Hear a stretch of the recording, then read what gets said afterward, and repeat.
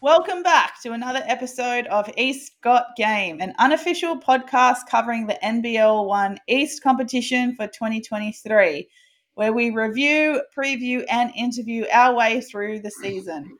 My name's Jacinta. I'm from Central Coast Crusaders, and with me, as always, is Lockie France from, I'm just going to say Sutherland Sharks, part-time Sydney Comets, ring-in Yeah, Sydney Comets. part-time Sydney Comets. I'll be back there in a few weeks. Flyby Sydney Comets, maybe, to try and tie in the comet flying through the air, you flying there. It's very loose, but we'll get there. How are you going, Lockie? I'm great, Squin. How are you? Yeah, not too bad, thanks. Not too bad. Pretty eventful week again of NBL 1 East that I think I am looking forward to the long weekend next week to make sure that we can have a bit of a break from basketball, even if the other conferences are going to be carrying on. I think the East deserves a little bit of a break given that we have been going on for a lot longer. How are you feeling about the break coming up? I think the break is coming at a perfect time, actually. It just gives everyone a week to reset, get all those little injuries that you might have been playing through and training through. On top of already a huge season where some teams have seen, plenty of double headers, like probably more double headers than we were used to last year and when we were still Waratah as well. So it's certainly a big test coming up for some of those teams, but you can't be at the top without those types of challenges. That's what it takes to be a champion. But while the league is going to take a rest next week, we might have something planned, and maybe we can let our listeners know at the end of the episode. Hey, Lockie. Yeah, I think leave people in suspense. Give them a reason to listen to the end. Exactly. You listen to the end. You listen after the All-Star 5, and then you'll find out what we're doing next week. But anyway, let's get stuck into the round 12 results. And you were tasked with a men's competition this time, Lockie. What did it look like in round 12? So I think we had 9 games this week, couple of double headers, and it all kicked off at Hills, where Norths came back from 15 down at halftime to pick up a 93-88 win. Comets hosted Inner West, and it was Inner West getting the 104-71 win. Comets welcomed Indiana Faithful into the roster, but had no Wani Swakala Bullock. So a big out there for them as their losing streak continues, unfortunately. Centre of Excellence got a 100-88 win over the Albury Wodonga Bandits on the road, despite having a short-handed roster. Canberra edged out a 16-point, 101-85 win over the Penrith Panthers. The Manly Warringah Sea Eagles got a 79-72 win over Central Coast, which actually sees them draw level with Central Coast and a couple of other teams on 3 wins. Illawarra, so they've got Harry Morris back, and of course Dave O'Hickey returning last week. So they picked up a 97-68 win over the Newcastle Falcons. Just Lucas Walker to return for Illawarra now. Maitland got a 99-82 win. Big performances from a player on either side in that one, winning over Bankstown. We might hear more about them during the All-Star 5. Sutherland defeated Hornsby 85-73. Sharks again getting it done without Lockie Hutchison as they look to continue to integrate Dengak into the roster alongside their 2 established big men, Jeff Gerlach and Markwell Beasley. And then on the Sunday, it was Kai, savage by name, savage by nature, racking up 28 points as centre of excellence, dominated Newcastle with a 112-83 win. And then, of course, coming up on Thursday, it is the Centre of Excellence taking on the Canberra Gunners in the local derby. Just one more game to go in what it will technically still be round 12. So is Markel Beasley a big man in Sutherland, or does he just play like a big man because he's got that athleticism? He's pretty much our 4-man and really athletic. So, yeah, he pretty much sits at the 4, and sometimes it's Gak and Gerlach both on. He's trying to get them to be the 4-man, one of them to play the 4 spot almost. So last week we tried having all three of them on court at the same time. I think that's largely been put to rest.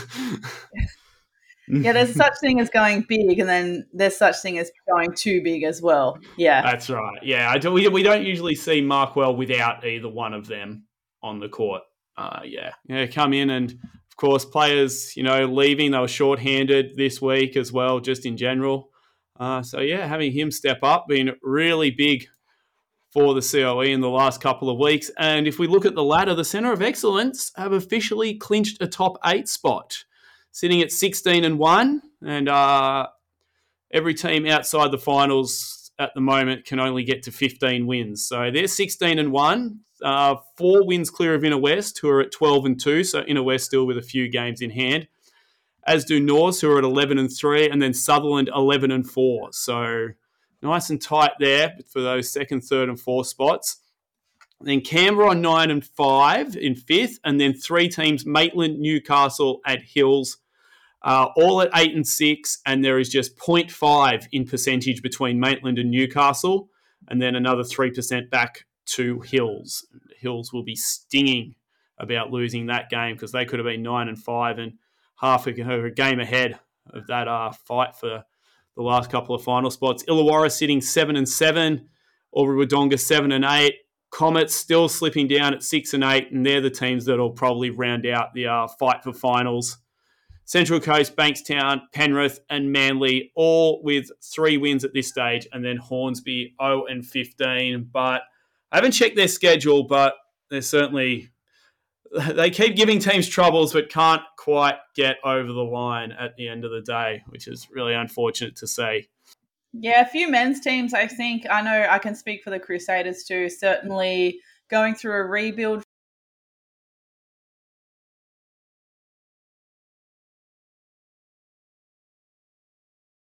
All right, so I'll take us through the women's results. Also kicking off with the Hills Norths game.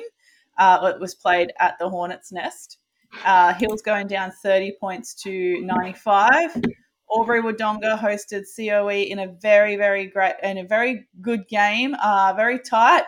Came down to a 3-pointer in the end, thanks to Bonnie Dees, who was also a May scholarship holder at the COE, who's just come in, and she hit a big 3 in the dying seconds to get the win over Albury. So the final score was 74-71. Then Canberra Nationals hosted the Penrith Panthers in Belconnen. They won 93-48. Central Coast Crusaders hosted the Manly Warringah Seagulls. The top of the table, a classic David and Goliath battle with the Central Coast Crusaders, who are currently 10th, I think. Yes, 11th even. Currently 11th, beating the top team 81-77.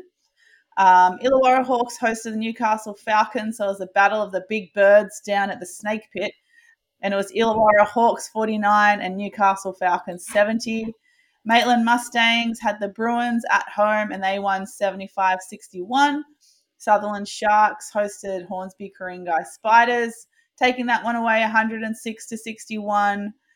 Comets hosted the Inner West Bulls, and they won that game 90 points to 66. And Centre of Excellence finished off their tough doubleheader again back at home against Newcastle Falcons and losing that one 76-82 in what also was a thrilling game. That game going into overtime thanks to a 3-point shot, a Nicole Munger 3-point shot. Beautiful catch and shoot from the right hand 45, put the game into overtime, and then Newcastle went to win the extra period. I think it was 13 points to 8. So really excellent win from the Newcastle Falcons women's team, especially since they've also been quite depleted on the bench too, especially in the last, say, 3-4 rounds. There's been some games where they've only taken 7-8 players, or have at least only been able to rotate 7 players, and they're still managing to get some wins on the road. So, big ups for Newcastle women's team. And the COE were also missing a few female players too. They had 3 of their athletes go to the Basketball Without Borders camp, and as Lockie mentioned earlier, Jess Petrie is off sick, unfortunately. I think she think someone told me she may have even gone home to recover for a little bit, but I'm not too sure. But unfortunately, she's too unwell to play. But in that big game, Munga ended up with 33-9, and Isla Jufferman's had 20 points and 19 rebounds, so almost had a perfect 2020 with 5 assists too. So she can also dish a dime here and there. So yeah, that was a really, really good game. I recommend people check that out. Check out the replay. Now that you have to actually sign up for a program, well, it's not really a program. It's just, I don't know. I'm not too sure the intention behind the new platform that is Bounce Pass. But basically, if you want to now watch the games on the NBL One website, you've got to create a login to, I guess, a service called Bounce Pass. But it's literally all you do is create a login, and you can still watch the games as you always have been. So, what I'm not too sure. Maybe it's something that's a work in progress.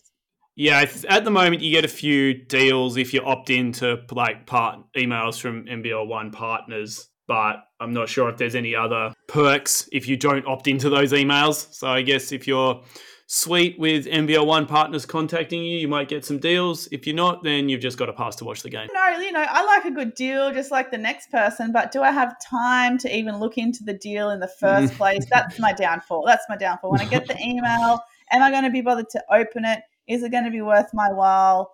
I don't know. I'll leave that up to you guys. When you sign up, you see the perks. Maybe there will be some perks for you.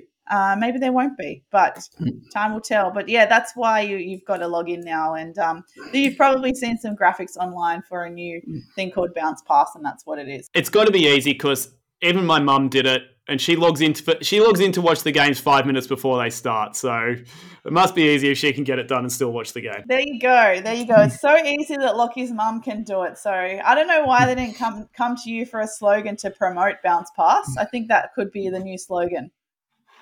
So easy, Lockie's mum can do it. No, please don't make that the slogan. Yeah, I'm going to get stuck into the ladder. Let's see. Manly, despite the loss to Crusaders, they're still sitting pretty in first place with 13-2. Second place, Newcastle Falcons. They're doing it tough, gaining second spot, sitting at 12-2. So it's still a game difference. And what's really interesting is that the North Bears have only played 13 games and they're 11-2. Similarly, Sydney Comets are also 11-2. So North are third, Comets are fourth, and there's a bit of a percentage separating North and Comets at the moment, despite having the same win-loss record.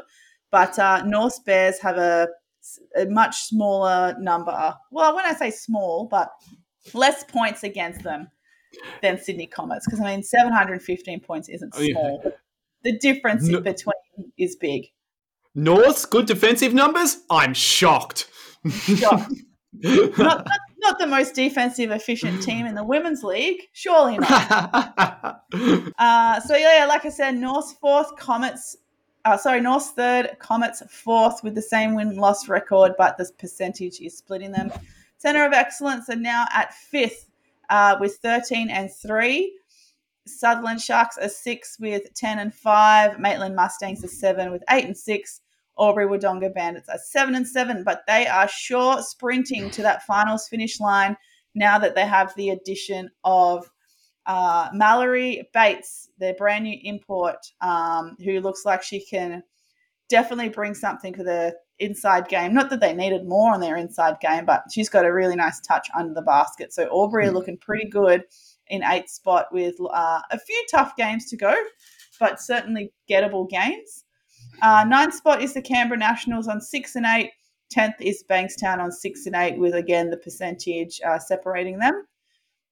Crusaders at 11th with 5-10. Hawks at 12th with 3-11. Also, Inner West Bulls and Penrith Panthers and Illawarra Hawks, they're all tied at, they're 12th, 13th and 14th. They're all 3-11, all separated by percentages. Then we've got Hills Hornets with 2-12 and Hornsby Ku-ring-gai Spiders at 16th with 1-14. So lots of shifting, especially in this top end of the ladder, which we also did see in the men's ladder too. Last week I was just singing the praises of the Newcastle Falcons men for gliding all the way up to 5th spot. But I think with their losses on the weekend, they have fallen a couple spots again. So it's very it can change very, very quickly. And while we've only got 5 rounds to go after the long weekend break, other than the men's COE team, I don't think anything's really for certain just yet.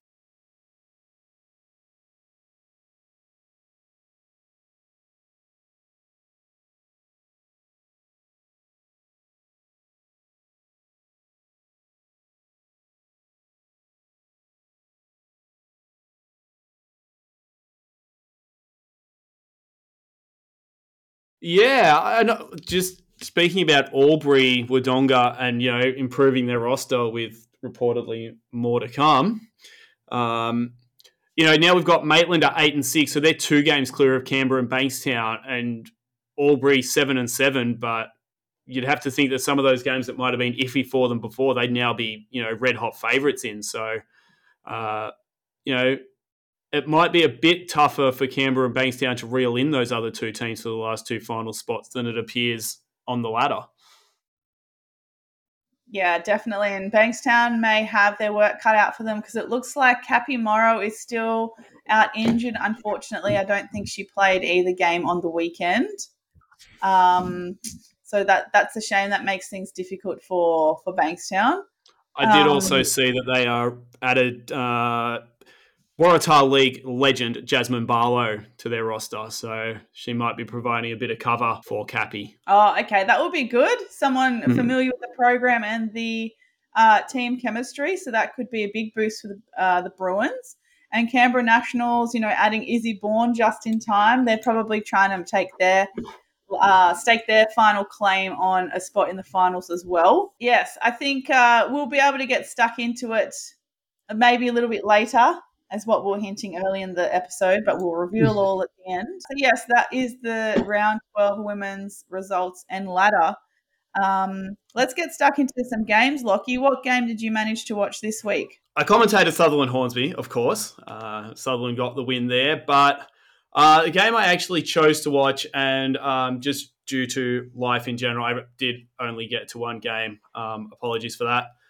I chose Centre of Excellence Newcastle, which at the time looked like it was going to be pretty good.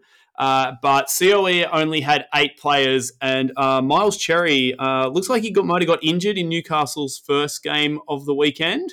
So he wasn't there for Newcastle, and that sort of threw a spanner in the works. But we soldiered on, and it was COE, as I mentioned earlier, getting the 112-83 win.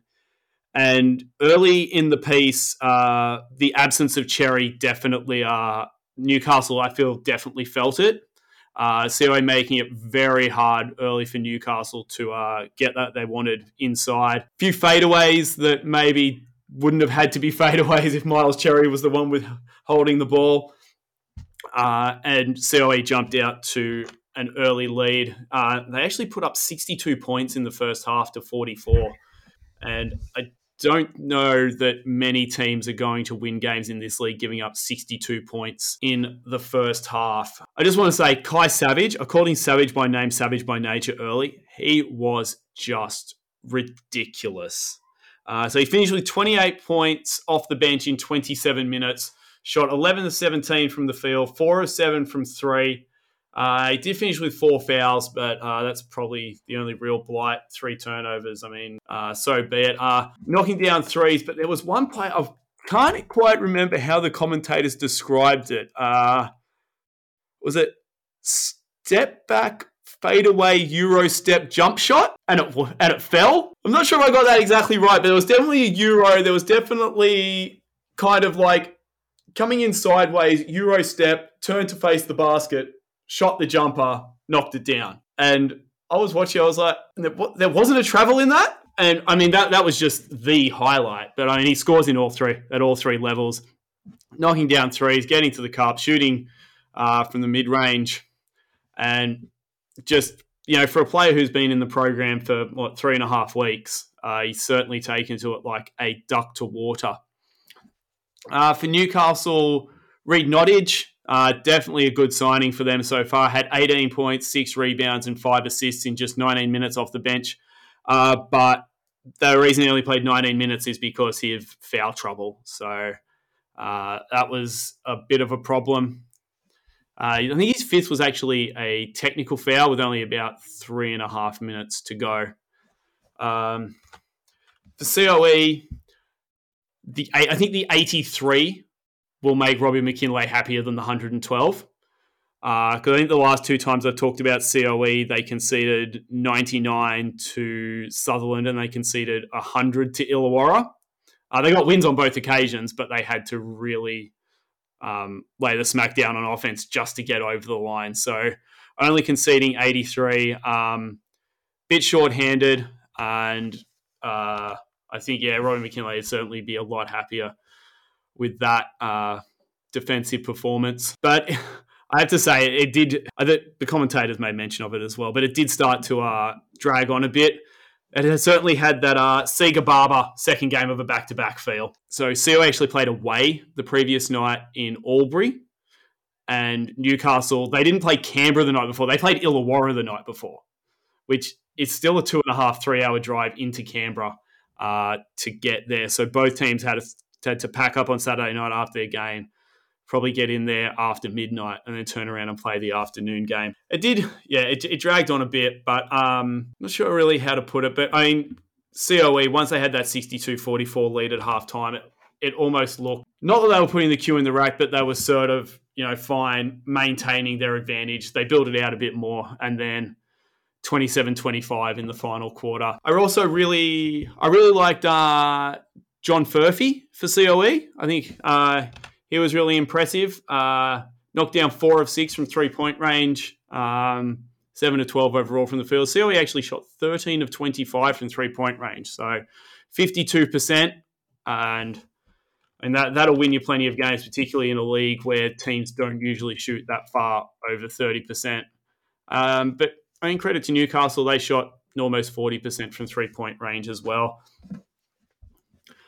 But it really was a horror week for Newcastle. They were 8-4, as you mentioned, Squin, and now they're 8-6, and they have slipped from potential top 4 team to in that mix for, are you going to finish 6th? Are you going to finish 7th? Are you going to finish 8th? Are you going to finish out of the finals? And I think, obviously, COE is streaking so far ahead that finishing, if you have to play them in the first or second week of the finals, you're going to find it really tough. But just getting a better final spot is, always a good thing. And, Newcastle have really hampered their chances. Of course, Miles Cherry did he play 4 minutes, you said? Yeah, I think he only played 30 minutes, under 5 minutes in that game against Illawarra, which indicated he must have been injured. Yeah, so 5 minutes in the first game, didn't play in the second game. When you look at the win-loss column, it doesn't say loss, but because they didn't have Miles Cherry, it just says loss. Also need to make mention, Harry Beecham arrived at COE. I think it was this week. I think this might have been his first game. Had 10 points off the bench. And indeed, apart from Kai Savage, they had 5 other players in double figures, and then James O'Donnell with 9 points and 14 rebounds. So Ben Henshaw still getting it done with 19 points, 3 rebounds and 6 assists, but they really spread it out. Even with only 8 players, no one played more than 28 minutes. So really good to see COE still managing to spread the love. And as I mentioned, they're now in finals, 16-1. Absolutely flying are the young kids, and great to see the new additions making an impact, because that is going to be massive for them down the stretch, as there's still, I'll say a cloud, but some question marks over, who's going to be there come late July when finals arrive. We have been talking about since the start of the podcast how, just being very conscious of who's performing well for the men's COE team at the start of the season. But are they going to be sticking around for finals? When do they get the call up for college? When do they have to leave? Who's going to be replacing them? Are they going to be able to stay consistently good? And obviously on paper you would expect, yes, the best, the most talented young athletes in Australia are going to be consistently good. But you got to remember, this is a bunch of kids from all over the country who may have some may have played together before, some may have played only against each other at a nationals. And given that a lot of these kids went through COVID and some of their nationals perhaps would have been cancelled, maybe they've only had one nationals.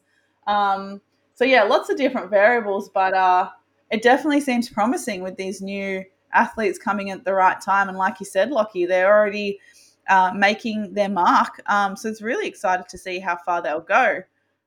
Certainly. And it's not just, yes, they're the most talented youngsters in Australia, but you would expect that these kids that are coming in, some of them could be 12, 18 months younger than the players they're replacing, which when you're coming up against, you come up against, a Glenn Morrison, a Chris Bryan, a Miles Cherry, someone like that, you're a 17-year-old kid or you're, 18, maybe getting close to 19, and you've had 2 years at the AIS, getting in the weight room, building yourself up.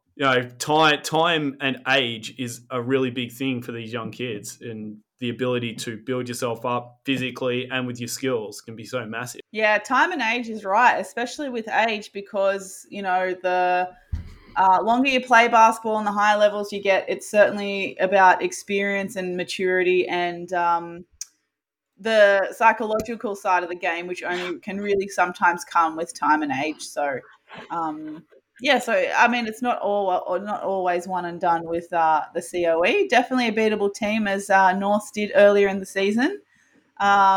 Interesting, Rocco Zakarski hasn't really made much of an appearance in the last few rounds, so I'm not sure if he's injured or if he's just being sat out or what's happening. Yeah, not entirely sure. Yeah, it's certainly a shorthanded roster. Hopefully we see them all come back soon enough. But if anyone has any intel, always hit us up on the eScott Game Instagram. We love to fill the gaps of our knowledge with yours. And our DMs are open, only for nice things. If you say any mean things, I'm just going to delete it, so don't bother. That's the nicest way I can say that. Lucky, you apologise for only seeing one game, but truth be told, mate, the last 6 episodes you've been doing the heavy lifting of the game reviews. So I needed to show up today and hold up my end of the bargain. So I did 2 women's games. And this one was hard to go past, and it did come as a recommendation from one of the coaching staff too. It was the Albury-Wodonga Bandits versus COE in Albury-Wodonga, the one where Bonnie Dees, one of the May scholarship holders, hit that big 3 in the end to get the COE the win. But yeah, this was a really, really good game. Interestingly, they switched commentators at halftime, so I don't know what happened there. But they only started the game with one commentator, and then at halftime it was definitely a different commentator, but still only had one. So maybe they were just a bit short-staffed that night down at Lauren Jackson Sports Centre in the commentary box. But what I really liked, Albury, like we mentioned earlier, Mallory Bates has joined as the second import for the team. She looks like she has a really nice touch. She could hit it from the high post, under the basket, under pressure. The only criticism I had is that she needed more touches. She needed the ball more. But I guess the Albury find themselves in that kind of unique situation where they have lots more talent on the roster between Hannon, Mahadi, Pivic, and now Bates. They're going to have to find a way to share the shots a little bit better. There were certainly times where Albury, I feel like one of those 4 players, maybe 2 of those players more than the 4, were probably taking the game on their shoulders a little bit too much rather than trusting the process and their teammates to get a better score. And I think sometimes those situations were a bit of a downfall for Albury. There was probably better options that could have been taken. But look, I'm not their coach. Maybe that's what their coach has instructed them. That's just an observation. But what I really liked was their defense that they came out. There was a lot of switching going on quite early between the guards. And I noticed that the center for Albury-Wodonga was normally dropping back under the basket. So it read to me like a little bit of a matchup zone that kind of looks like a man, but is actually acting a little bit like a zone. But I can't be too sure. But that's what it looks like. But regardless of what it was very effective because it made the COE have to play their half-court offense a good couple of meters outside the three-point line and became quite disruptive. But the COE, to their credit, still ran a lot of 4-high sets, still ran a lot of horn sets. Albury also ran a lot of horn sets as well. But the COE with Isla Juffermans in that high post, she played a lot more high post and low post than you would expect. But she's great up there. She's able to set those reverse steals off seals off a handoff. I would hope that maybe she was just having a bit of an off day shooting those open jump shots from the elbow, but that's something that I hope improves over time too. But the likes of Saffron Shields, great court vision. Lara Somfai is also a new scholarship holder that's come in, and she's made an impact already. I think she had like 12 quick points in a short period of time. And first time I got to see Ruby Gray play some decent minutes, or at least play properly, and she can be quite nifty as well herself. So a lot of these players also getting ready to go to the Under-19 World Cup in July, and I think that the games like this, especially against Albury and then when they played Newcastle, are great preparation for that, just for that level of toughness and physicality that FIBA love at their tournaments. But which I love. I mean, don't be soft, but there is a line. There is a line of how physical it can get. But yeah, really impressive from COE. Albury as well, like I said, possibly a matchup zone. That defense worked really well, and they made the really smart decision throughout the game that when Isla Juffermans had to go off, whether it was for sub or for foul trouble, then Albury did a good job of trying to get the ball inside and exploit her not being on the court. So Ash Hannon, who was our guest on Escott game last week, made some very nice moves and steals under the basket. And I feel like the guards did a really good job of taking their time to get her the ball in the right spot as well. But yeah, lots of horn sets. Again, like I said, some really good minutes from the bench players for Albury, such as Sarah Mellison. She came on and shot a really nice corner three to get it going in the first quarter. But yeah, it was really tight. It was just in that fourth quarter where COE really took it away, winning the fourth quarter 21-12. If we look at some of the deeper analysis, the only things that really stand out is that Albury had more points in the paint in the fourth, which was quite interesting, with 10. And whereas COE had more in the first quarter with 12. But otherwise, nothing really outstanding. Shooting percentage was like pretty close. Well, not pretty close, but COE's was much better at 35 from the three-point line and 47 from the two-point line overall. But otherwise, not a lot separating them when you come to the analysis tab. But some of the outstanding performances, Isla Juffermans had 14 and 13 for COE. And let me just double check. She was in foul trouble with 4, as well as Jada Clark. So they were kind of skating on thin ice there. Jada Clark had 16 points, 8 rebounds, 2 assists. And Saffron Shields ended up with a nice 5 assists. Ruby Gray had 13 points. Bonnie Dees had 10, and that big dagger. And Lara Somfai, in just under 15 minutes, had 12 points and 3 rebounds. So she was very efficient. For Albury, it was Michaela Pivic, who had 17 points, 11 rebounds, and 6 assists. So really doing a little bit of everything, which we love to see. Mallory Bates ended up with 17 and 7 and in just under 25 minutes.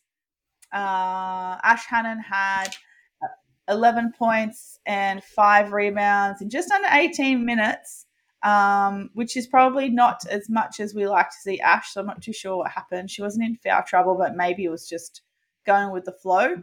Mahadi had 10 points, 5 rebounds, and 5 assists.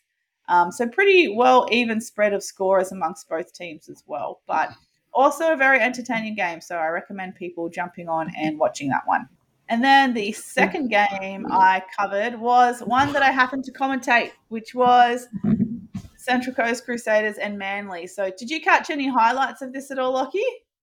I haven't yet, but I am very interested because, well, Yeah, it's one of the biggest upsets of the season so far.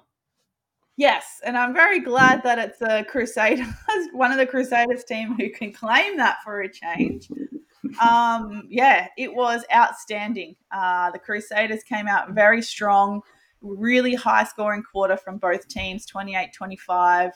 And I have to give full credit to Coach Lossalini Katia, who is the assistant coach of the NBL1 team and also the head coach of the youth league team with Nicole Hutchins, who plays for Crusaders.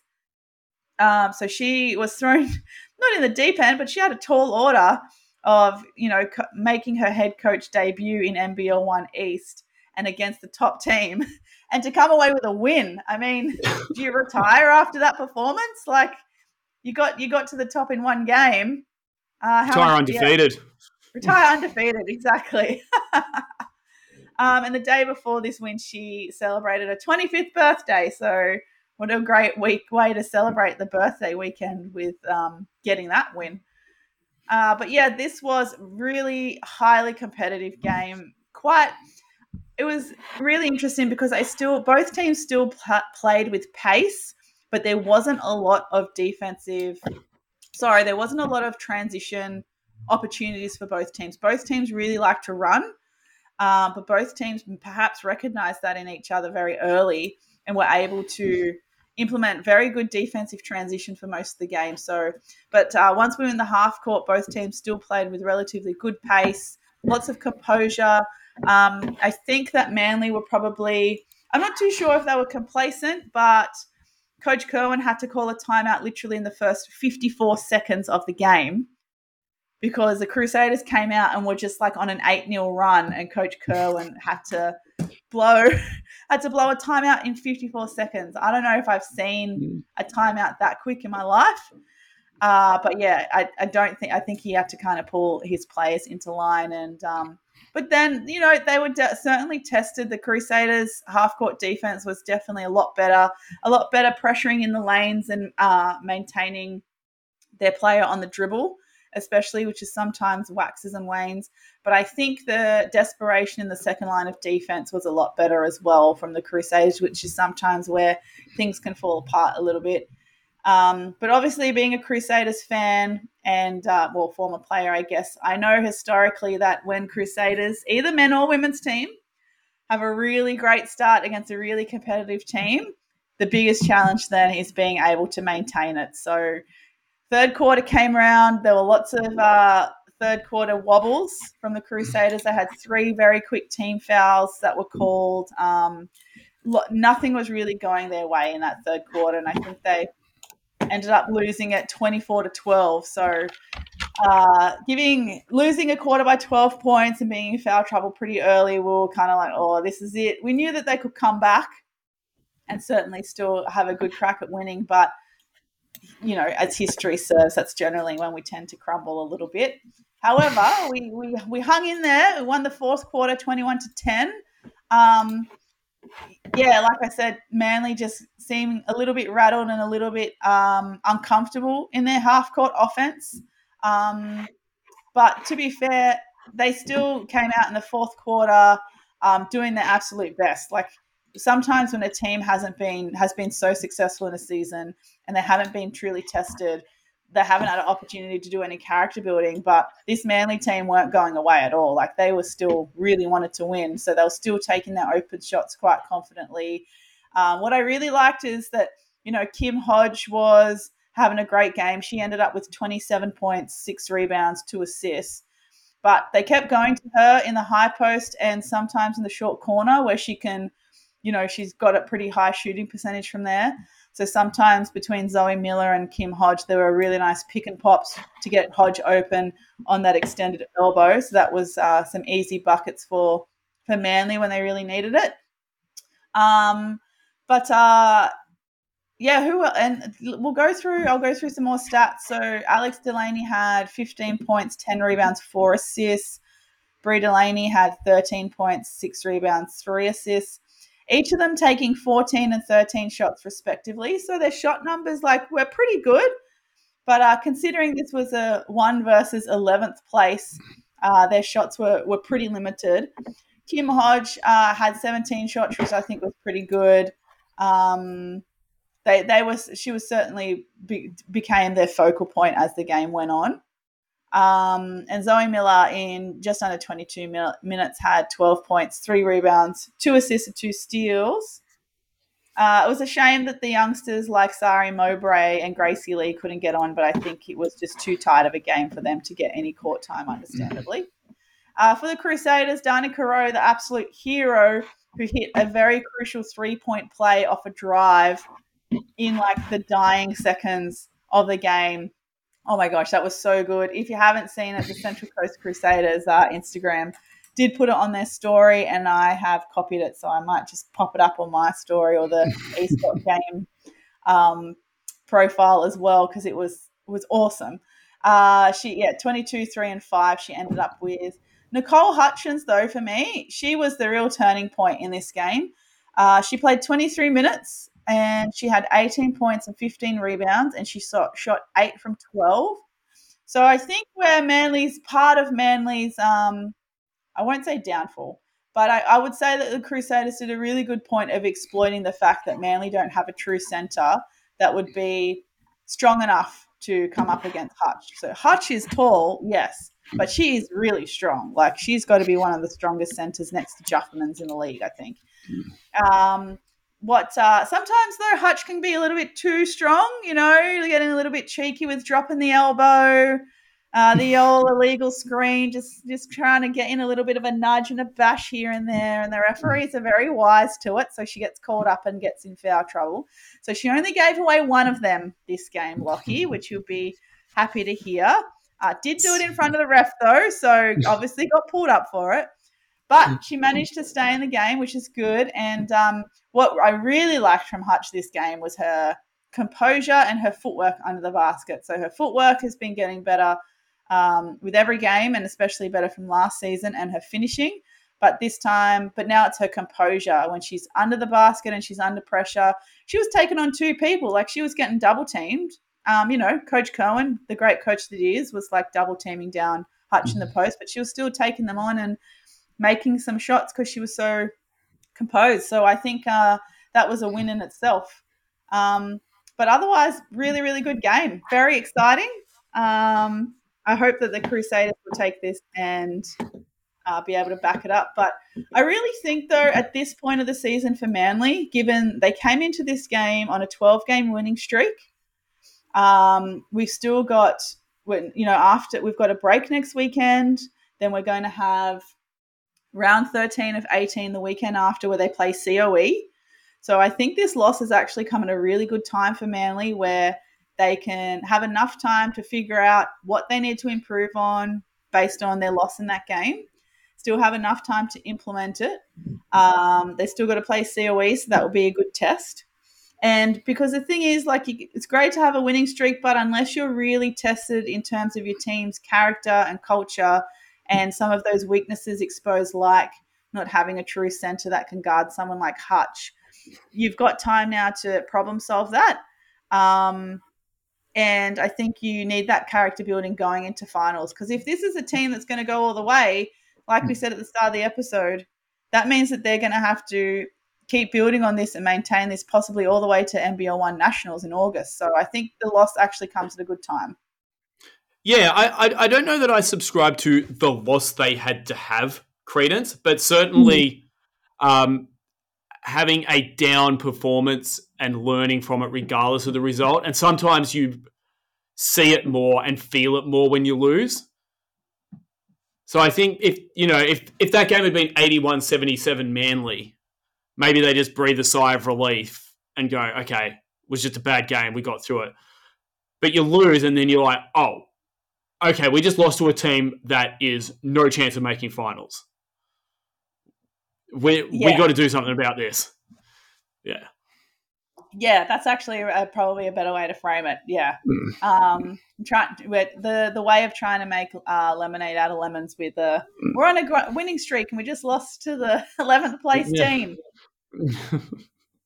It's still lots of basketball to play. I'd be really interested to see how they go against COE, because Isla will be there doing a thing. But yeah, watch this space. I would pick next round 13. I would pick Manly COE as probably one of the game of the week. You're just doing my job for me straight up. Did you have any, what game, did you pick any games of the week for round 13 for the men at all? I haven't, but it will not take me long to have a look. Let's have a look at round 13 in the men and see if there's anything. I mean, I'm pretty sure because, yes. Mm-hmm. Well, Sutherland North. Oh, yeah, that will be really good. Yeah, so Sutherland North, which is third versus fourth at the moment. So really big in terms of finals placings. You don't want to slip down into that back half of the top four. And have they played each other yet? Because, Manly and COE haven't played each other yet, and it will be round 13. It'll be their first and probably only time. But have North and Sutherland played each other? Oh, you're testing me. I am. I'm throwing you under the bus. Well, the problem is it wasn't at Sutherland, so I don't remember commentating it if it was. Fair. That's fair. Did we play him really early in the season? Crew. Well, while you look, I don't think we have quite yet. No, it doesn't look like it. No, but yes, I also liked Canberra Illawarra. Canberra looking to claw their way into the top four if they can, whilst Illawarra looking to hang on to a top 8 spot. And Comets Maitland. Can Comets arrest this losing streak? Yeah, I think I reckon they're the best 3, particularly for the sake of entertainment, particularly North Sutherland. But the other 2 will be just as entertaining, but more so. I think there's more on the line in terms of finals and positionings on the ladder with those other 2 games. Certainly, it's only going to get more important each game from here on out. Yeah, for sure. For me, for the women's, Manly COE definitely would be my game of the week. Apparently, we're hosting COE again on Sunday, the 18th of June. That would be nice because I missed the last one because I had COVID. Oh, what bad timing that was. Hosting COE? Okay. Yeah. It says on Sunday the 18th, COE are coming to play us. Is that in women's? No, hold on. I'm looking at men's. So that might be that's a makeup game. That's the makeup game from, yes. So it's like, hold on. Yeah. Yeah, so no, I would say game of the week for me, Manly, Centre of Excellence. And they're playing at Manly, and I think that's going to have an influence, to be honest. Sharks North, of course, again. That's going to be pretty tough. But yeah, those two would probably stand out. And then North play Centre of Excellence again on the Sunday. So North women actually have quite a tough weekend with Sutherland on the Saturday, COE on the Sunday at home. But North's being the one team that have beaten, not the one team now that Falcons have, but North's being the team that have beaten COE. It would be great if they can go 2-0. It's one of those weekends where they could go 2-0, or if they slip up a couple of times, go 0-2. I mean, if you look at it, it's almost one of those weeks like I was talking about with Sutherland when we played Comets and Hills a couple of weeks ago. It's one of those weeks where you kind of expect to go 1-1, but you don't know which one will be the win and which one will be the loss. But if I'm North, I'm probably saying, no, we're going 2-0. Two big wins, almost clinch top 4, if they can knock off Sutherland and COE. Yeah, they don't muck around, those North women. Not in the slightest. All right, let's get into some news and gossips. What have you got for me, Lockie? Short week this week, but seeing as we're talking about Norse people, Emma Donnelly, formerly of Comets, now at Norse, New South Wales under-20s player, committed to Iona University, which is in New Rochelle, New York, so about a half-hour drive north of New York City. It's a D1 school, so that will put paid to Emma's NBL 1 East career until she completes her time at college. So, yes, very good luck for your next 4 years, Emma. Awesome. And you made mention already during this episode, Wani Swaka didn't play this week, but Indiana Faithful has now joined the Sydney Comets men, which is a nice little sneaky addition as well. I see that you also saw an even bigger name on a women's roster pop up. Yeah, I saw a player. I'm not sure. Look, I think it's a good sign. Not someone I've really heard of. It's a player called Lauren Jackson. Is now listed on the Albury-Wodonga Bandits. Can you give me an insight on her?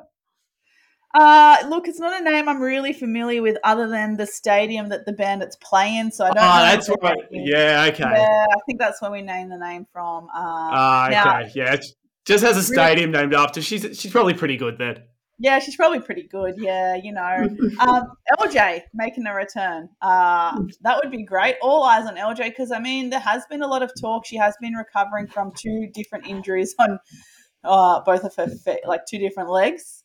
One being stress fractures or some kind of fracture in her foot, and the other being, unfortunately, the Achilles injury she did at the historic John Cain Arena game during the WNBL season. So she's still recovering. I've definitely seen on her social media profiles that she's shooting around with, of course, Sammy Mack, assistant coach of the Lady Bandits. She's also doing a little bit of shuffling and agility and some gym work back on her feet too. So I wasn't too sure if she was ready to return to court, but we'll see how we go. Put her name down, get it in early, see if she qualifies for finals. Well, that's right, because it's getting very. I think Albury, their next game will be 2/3 of the season, so that would be, I think, at a third of the season remaining, you're locked in, aren't you? Yeah, I think so. That's the news I heard. Yeah, but I'm not sure. Then if you pop your name on the roster, do you get an injury exemption? Yeah, who knows? Why didn't she get did she not qualify for an injury exemption the rest of the time? I don't know how that stuff really works. I just leave that up to the administrators. Yeah, that's we'll look at the playoff rosters and who's there is there. Exactly. Yeah. And then, like you said, just a reminder that COE and Gunners and COE and Nationals play on Thursday to finish off round 12. And we're recording on a Monday, so we can't see into the future to give you a review of that game. We're still working on it. And it's a Canberra local derby. It's going to be great. It's going to be great. I would love to do that on a Thursday night, but I just know from living there for 4 years how cold it can get in Belconnen Stadium, so be prepared. I'm sure, preaching to the converted being Canberra locals, I'm sure they don't need to be told to be prepared. But otherwise, anything else of worth that you've heard, Lockie? No, not too much. Nothing really happening around the traps at the moment. What about you, Squin?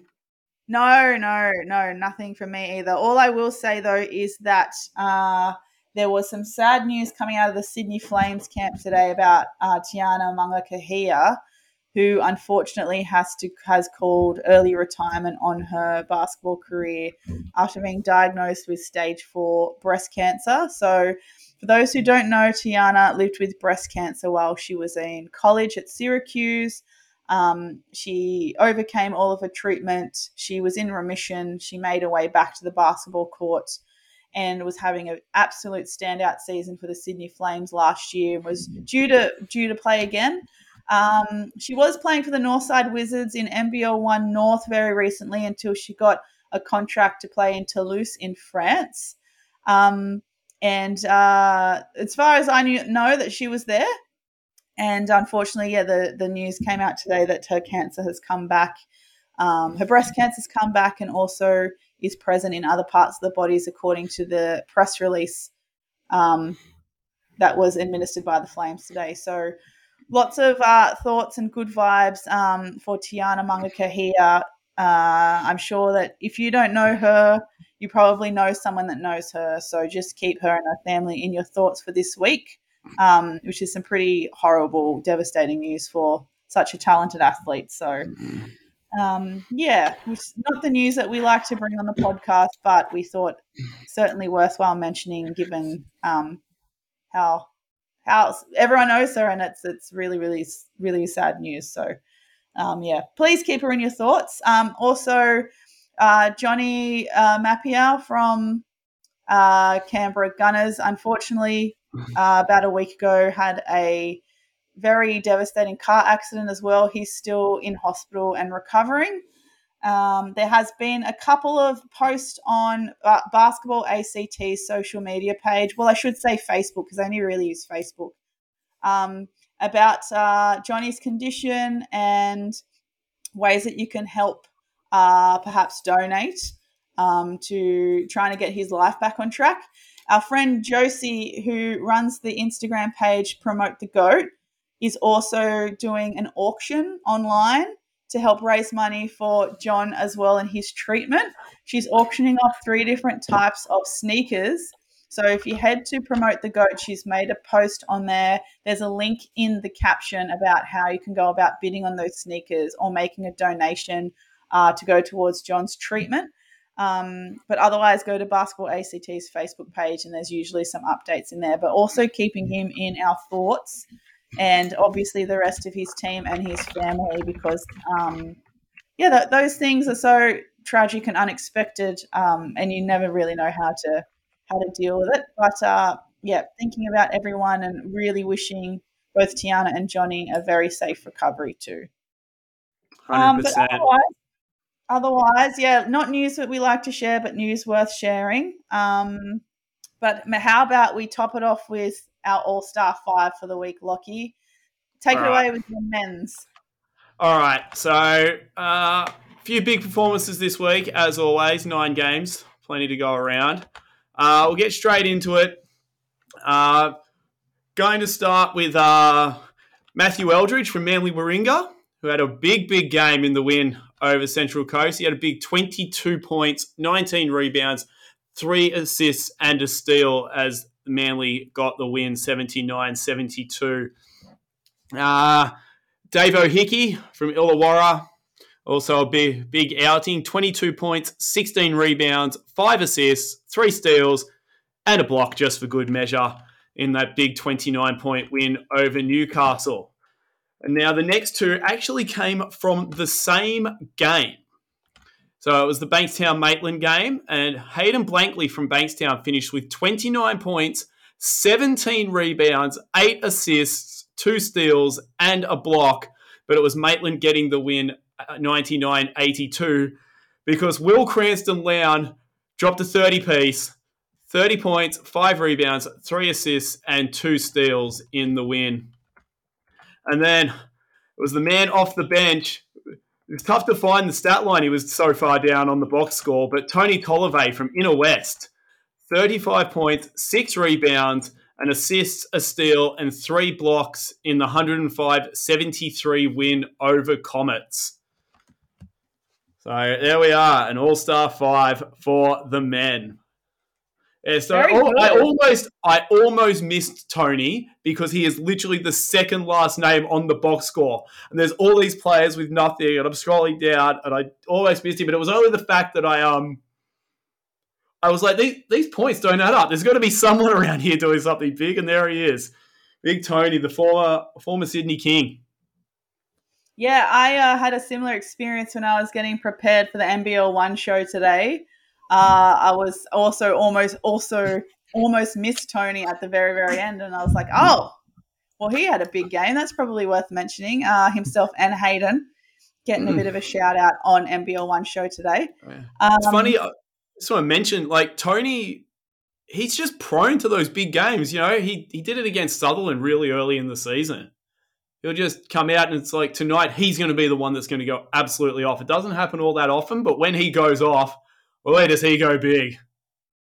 Yeah, it's probably good timing considering Blake Morrow did sustain a back injury last round when they played away at Hawke. So I think he's still slowly recovering from that. I know he did play, but while he's recovering, I think he's probably got to be careful because he's got to think about longevity and finals time because, Inner West Bulls men are in contention of definitely making finals weekend. So probably a good time for Tolove to step up and fill the gap of Morrow in the time being.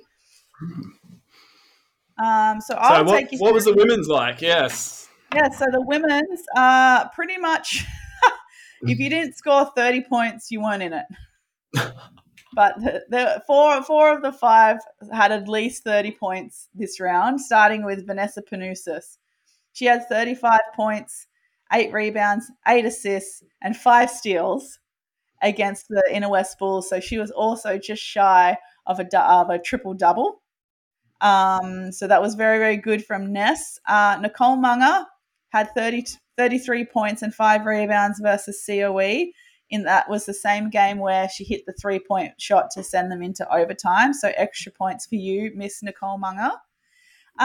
Number 3, we had Emily Simons from North Bears. She had 32 points, 10 rebounds in 31 minutes against Hills Hornets this weekend. And that included 5 from 9 3-pointers. So she was just making the most of her time, I think. 32 points. Is that outscoring the opposition? Yes, it is. It is outscoring the opposition by 2 points. Stop that. Yeah, in that 30-95 win for the North, yes, Emily Simons alone scored more than the opposition. And Izzy Bourne, newfound Canberra National, had 30 points, 8 rebounds, and 4 steals against Penrith Panthers at home in Belconnen. And our 5th spot, there were lots of people who could have had the 5th spot, but it went to Michaela Dompkins from Inner West Bulls, who had 27 points and 12 rebounds against Comets. And I'm pretty confident that Michaela is still leading the league in average rebounds per game. She is averaging 14.45 rebounds per game with Nicole Munger averaging 13. Yes, Michaela and Nicole have maintained those high level of rebound stats all season, so that's been super impressive. I have learnt though that the average, like the stats, and for the average to get into the top 5 average, it's a minimum of 5 games played, and Talia Tupaya is still sitting at 5th with average points with 24.8, and she hasn't played for quite a few rounds now. So she should be back. I did read Penrith Panthers very nicely always post their newspaper clip from, I think might be the Western Weekender newspaper or whichever newspaper it is out there. And they did make mention that Talia might be back playing for Penrith to get some minutes in her legs prior to Asia Cup, where she could play for New Zealand. So that would be great to see. Interesting. I didn't realise she was a part of the New Zealand squad. Yes, she is. So, yeah. Because the rest of the New Zealand squad are over in Europe playing against some friendlies against Serbia and alike. Yes. But, Talia's not quite at the playing stage yet, I don't think. Interesting. Well, hopefully she'll be back on court soon and that she's okay. But, she's still holding 5th spot in points per game average. So certainly leaving a mark on the leaf. But I think that's all from me, Lockie. Have you got anything before we wrap up, or would you like to give our listeners some insight into what we will have next episode despite there being no basketball played? Oh, I think what we'll do is we're going to do a deep dive into the run home and all the permutations and all that good stuff that everyone loves. If North beats Sutherland, if Manly beats COE, if Illawarra beat Bankstown, what's going to happen? That kind of stuff that we all love digging into. Yeah, and full disclosure, I don't know nothing about that stuff. I was decent in maths at school. It certainly hasn't translated into any way in any kind of basketball sense, I have no idea how to do the calculations and predictions and final placings based on ladders and what happens when. So I'm going to leave that all to Lockie and probably ask you a lot of questions. I'm just a man with a spreadsheet, Squin. That's all it takes. I mean, I can open a spreadsheet, but I don't know what is the correct data to fill it to make such great calculations like you can. So, yes, the spotlight will be on you. All right. Cool. Thanks again, Lockie, and I'll see you on the long weekend. See you then. Rest up, everyone.